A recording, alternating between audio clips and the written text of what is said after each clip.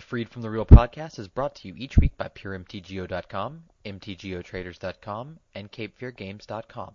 You can listen to us each week on PureMTGO.com, MTGOTraders.com, and MTGCast.com.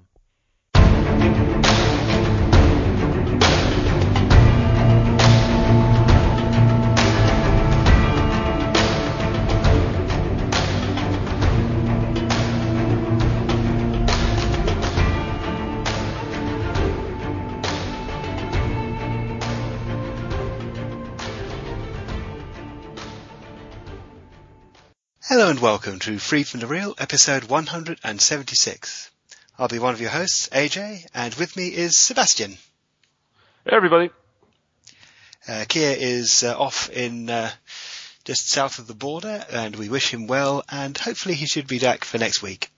Until then, it's us two riding the roost on all the news that's fit to listen to regarding the online game and stuff from the offline game of interest to us, such as the spoilers for the next set, which has been, it's been paying out gradually, step by step, for it feels like almost a month now, and we're still almost a month from getting this online. But new cards are still new cards, so Sebs, anything caught your eye? Yeah, everything's great. I think, honestly, it's first of all, it's great to be back. That goes without saying, but generally speaking, it just seems to me that everything looks fine and dandy. Magic isn't dying, etc. And this is something that I always try to look at once a year, and it just seems like it's all fine and dandy. Don't you agree? Yep, that's some good stuff. Which is funny because it's the complete opposite of the current world economy. But that's a story for a different day, I suppose. Escapism always tends to benefit from the real world being terrible. Yeah, but yeah, exactly. In any case, there's some interesting new cards on offer. One that caught my eye pretty much straight away was Disciple of Bolas, which is a 4-mana 2/1 for 3 colourless, 1 black, with an interesting ability. When Disciple of Bolas enters the battlefield, sacrifice another creature.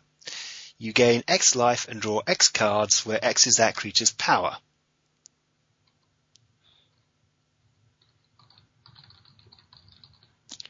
Wow, that sounds interesting.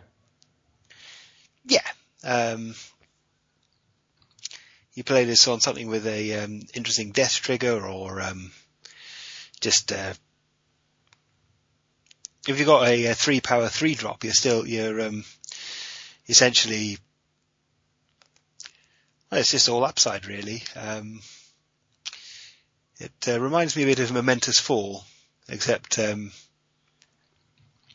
more akin to the dark side of the colour pie. Anything catch your eye? So, I was completely surprised just generally with how it looks overall, right? So the thing is, I was expecting a few more changes than what we're seeing. It looks, I just suppose it's a core set, but I thought they'd be even more reckless with it, but, you take what you can get. So you thought there'd be more multicolour, for example? Mm-hmm. I mean, so far the only multicolour card we've seen is Bolas himself, with the occasional cross-boundary splash like the Harbour Bandit with off-colour activations. But yeah, it's not really been that obvious, if you will. So it's likely flavoured with multicolour if we're lucky. Yes, it is. But in any case, I'm very happy with the Planeswalkers, obviously. Mm-hmm. I don't think anyone else should be. Everything else should be. I think the Johnny looks great. Think the flavor of some of the cards look very well done and reminds me very much of the core sets I used to play. Except much better, obviously. Oh yeah. There's a fun new one of the blue mythics. For 10 mana, you may cast non-land cards from your hand without paying their mana costs as an enchantment, 3 blue, 7 colourless. Yeah, that seems nice. Yep. Get that into the graveyard, cheat it into play somehow, and win. Basically.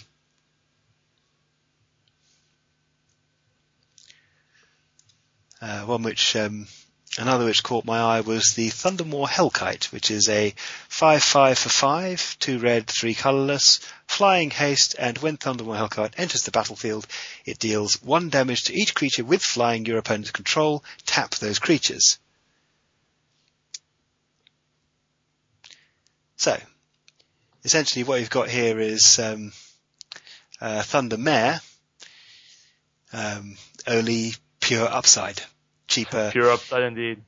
Cheaper, evasive, only taps your opponent's creatures, and damages them for good measure. And it's surprisingly cheap for a Hellkite. You don't tend to see those below 6.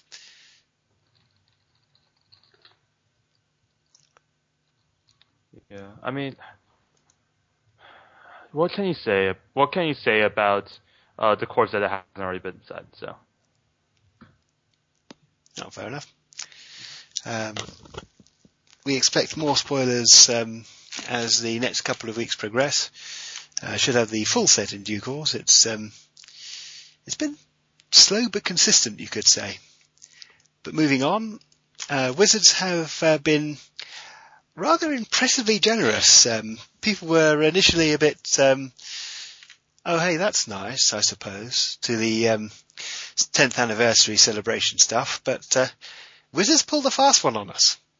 After the downtime itself, they posted that they'd handed out an additional prize to all the accounts which had logged in within the past year based on the year they'd been first created. So if you stuck it out for since 2005, which pretty much requires you to have suffered through version 2 and possibly version 1 as well, then you got a heap load of things put into your account, such as the entirety of the Premium Deck Series. Premium Deck Series Sliver, Fire and Lightning, and Graveborn, which includes such highlights as a foil Entomb, Figure of Destiny, Fire Blast, and if you're that way inclined, Sliver Overlord. Oh god, Slither Overlord. Yes. I mean, I think it was a great move on their part. I'm a huge fan of what they did. Yep. Blindsiding the player base with good news is something we've... it's nice when it happens, and when it doesn't have a Chuck's Virtual Party cause to it. I mean, this is a genuinely good way to celebrate 10 years, and especially to reward those who stuck around for all that time.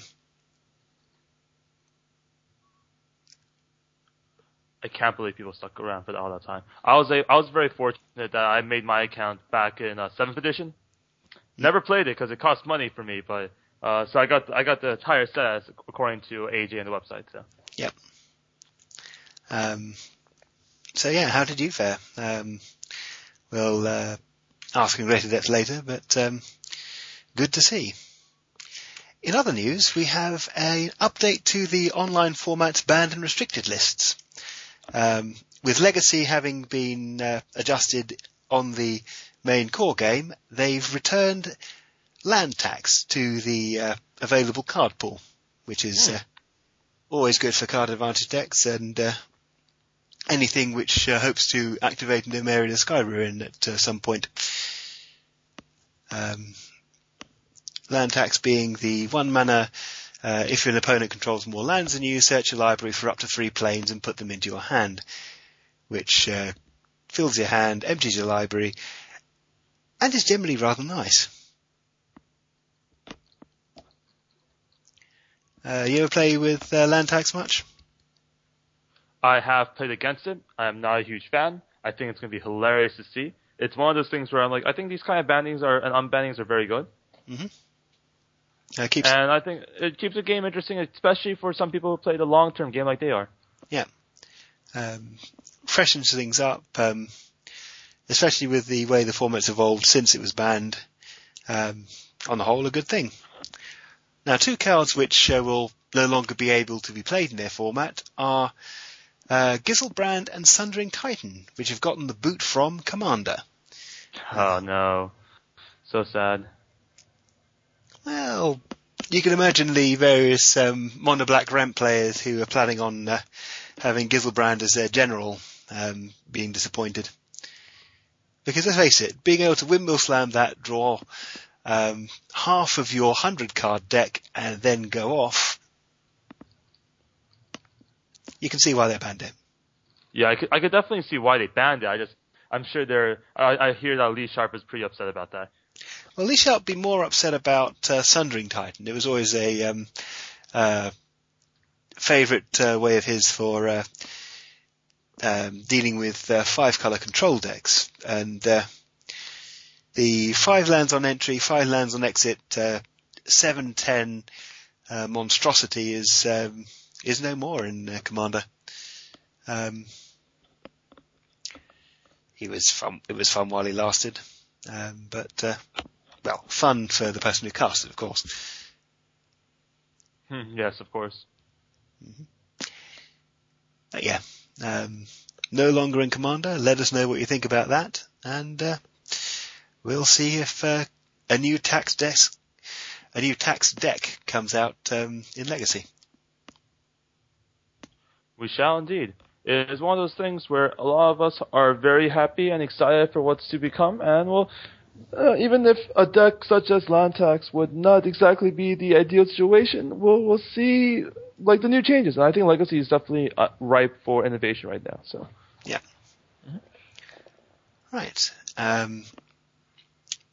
In other news, Plane Chase will be released online this Friday. Friday the 27th, we will get the full set of decks available in the store for purchase from both the most recent release of Plane Chase and the previous one. Wow, 2 years in the making? It's been a long while, but I'm really glad that we are getting this online. Maybe even get a chance to play it. We'll have to see. It looks fun. I've always wanted to try it, and I'm glad to now get the ability to do so. Do you happen to know if we have, what's it called, if we have League yet in the works, or is League that much harder? Well, I imagine League is a fair bit harder. Or at the very least, it certainly seems that way given priorities. But I'm not going to say no to Plane Chase. Here, have this new extra value content is not a good reason to say, what about the previous extra value content? So long as we get both eventually, and in the case of Leagues, it will be eventually. It's for more than half of Magic Online's existence, we haven't had Leagues. This is true. At this point, at least. Yeah. That's crazy to think about, right? We just had the 10th anniversary. We were missing Leagues by the time of the 5th anniversary, I think.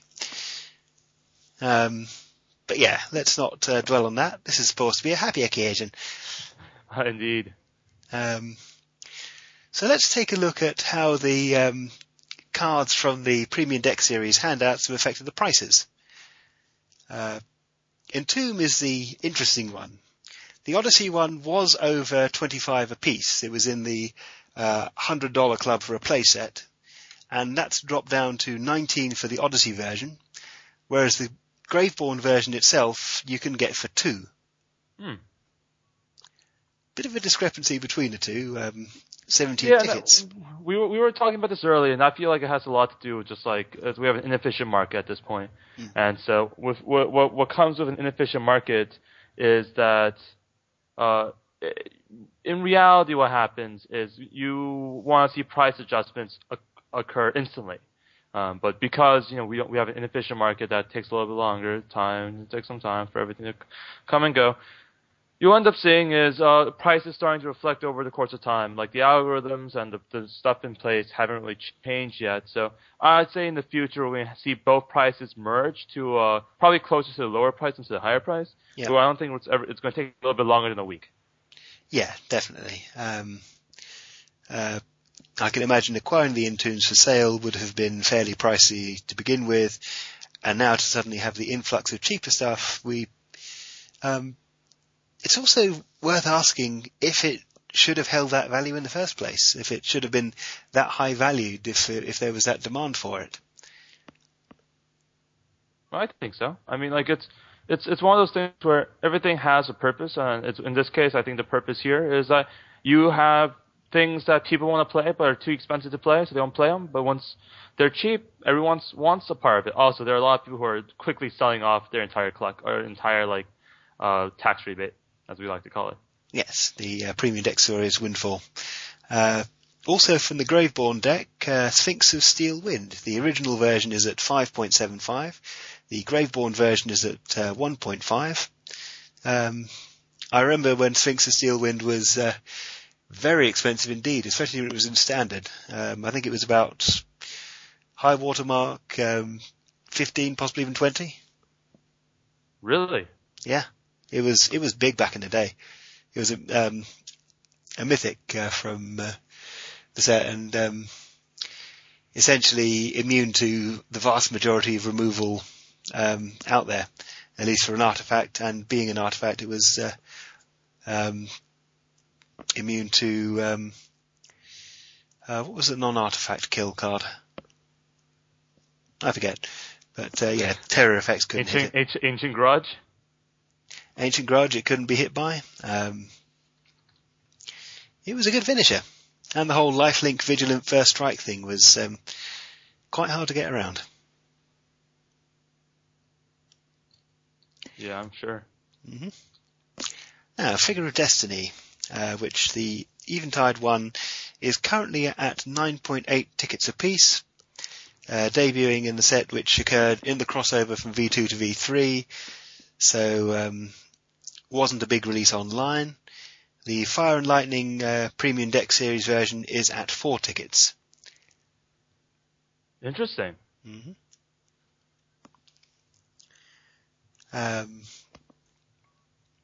The foil version is worth about, you could get a playset of the Fire and Lightning foils for 1 foil Eventide Figure of Destiny, thereabouts. Moving on to the Grim Lavamancer. This is selling from the other direction, if you will. The Torment Grim Lavamancer is at 3.6 tickets each, so relatively close to the Fire and Lightning's 4 tickets each. But Grim Lavamancer was reprinted in M12, and the M12 version is currently at less than half a ticket each. Has the same art as the PDS one, and of course they all remove 2 cards from your graveyard to shock someone.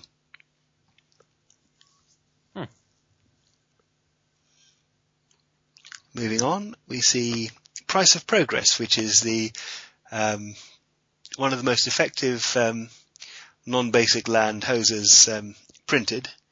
It deals 2 damage to each player for each one they have.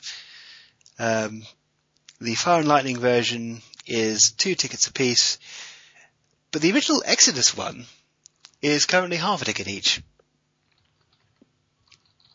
So you've got you've got some cards which are considerably less than the originals, and some which are considerably more, and some which are right smack bang in the middle.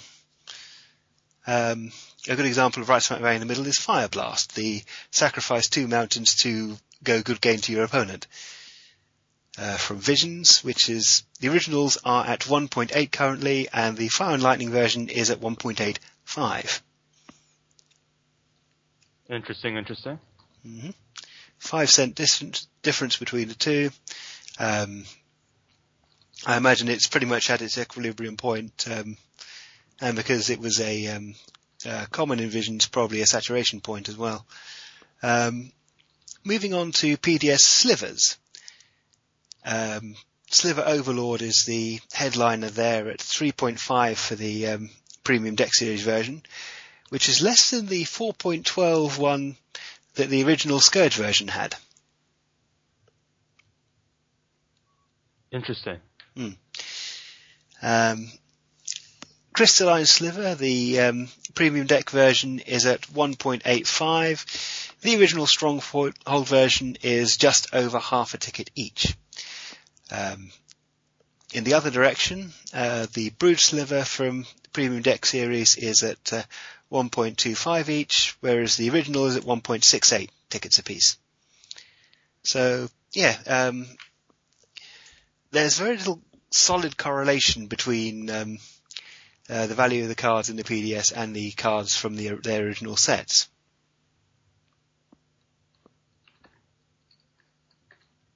Yeah, I mean the thing is, like, again, we got a situation here where this would be a really interesting thing for people who are econ majors to study, I suppose. Yeah. But for me, I'm just like, Oh, fair enough. Yeah, no, I mean it's one of those things where, like, I think it's very interesting. I just don't know what to say about it. Yeah. If there are any economy majors out there, then feel free to leave a few comments in the show notes, and we'll see what we can make of it. Talking of asking for audience participation, it's time for our question of the week. And relating to that, did you get the 10th anniversary premium deck Windfall? And if so, what are your plans for it? Sebastian? I am going to hold on to it and hopefully appreciate the value. No, I actually really enjoy the stuff that I've been seeing. So it's one of those things where I'm very happy with what I have and very happy to see how it improves over time, to be quite honest with you. Overall, like, I think it's one of those things where I appreciate the gift. I think they did a great job. And this is interesting, like, it's a handout technically. But it is what it is. Yep. I'm very glad to see it. I will probably be holding on to the majority of the cards from it. Possibly selling things I've already got 4 of, but things like Figure of Destiny, fairly high value cards which haven't really fit into anything I was building at the time, at least since the big sell-off of my collection, which is almost a year ago now. Yeah, since I've been rebuilding from that, it's good to see some of these back as old friends, if you will. I'll probably be trying to fill out a few play sets and making good use of all these cards in various decks to come. Right.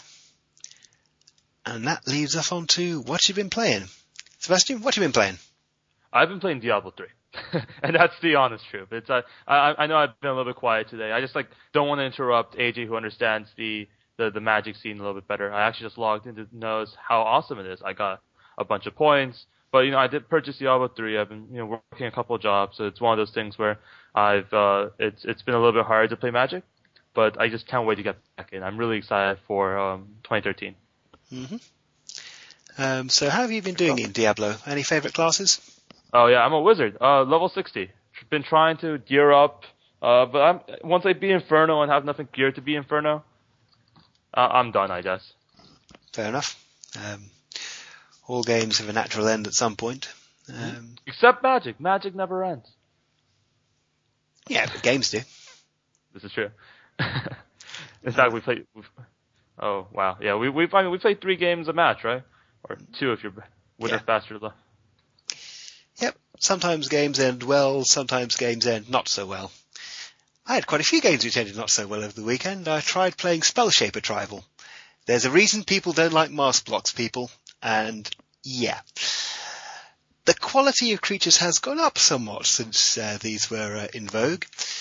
And even some of the finest support of modern and not so modern cards couldn't quite get these beyond a single game win.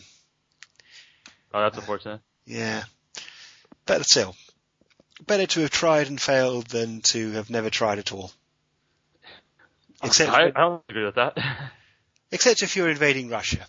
Just, yeah, do not start a land war. Or trying to price the euro or save, yeah. Okay. In some cases, it is better to have tried and failed than never to have tried at all. Exactly. For a subset of things where failure does not bring about catastrophe and downfall. And on that bombshell, that's pretty much all we've got for you this week. I hope you enjoyed the show and listen in next week. Have a good one, everybody. Goodbye.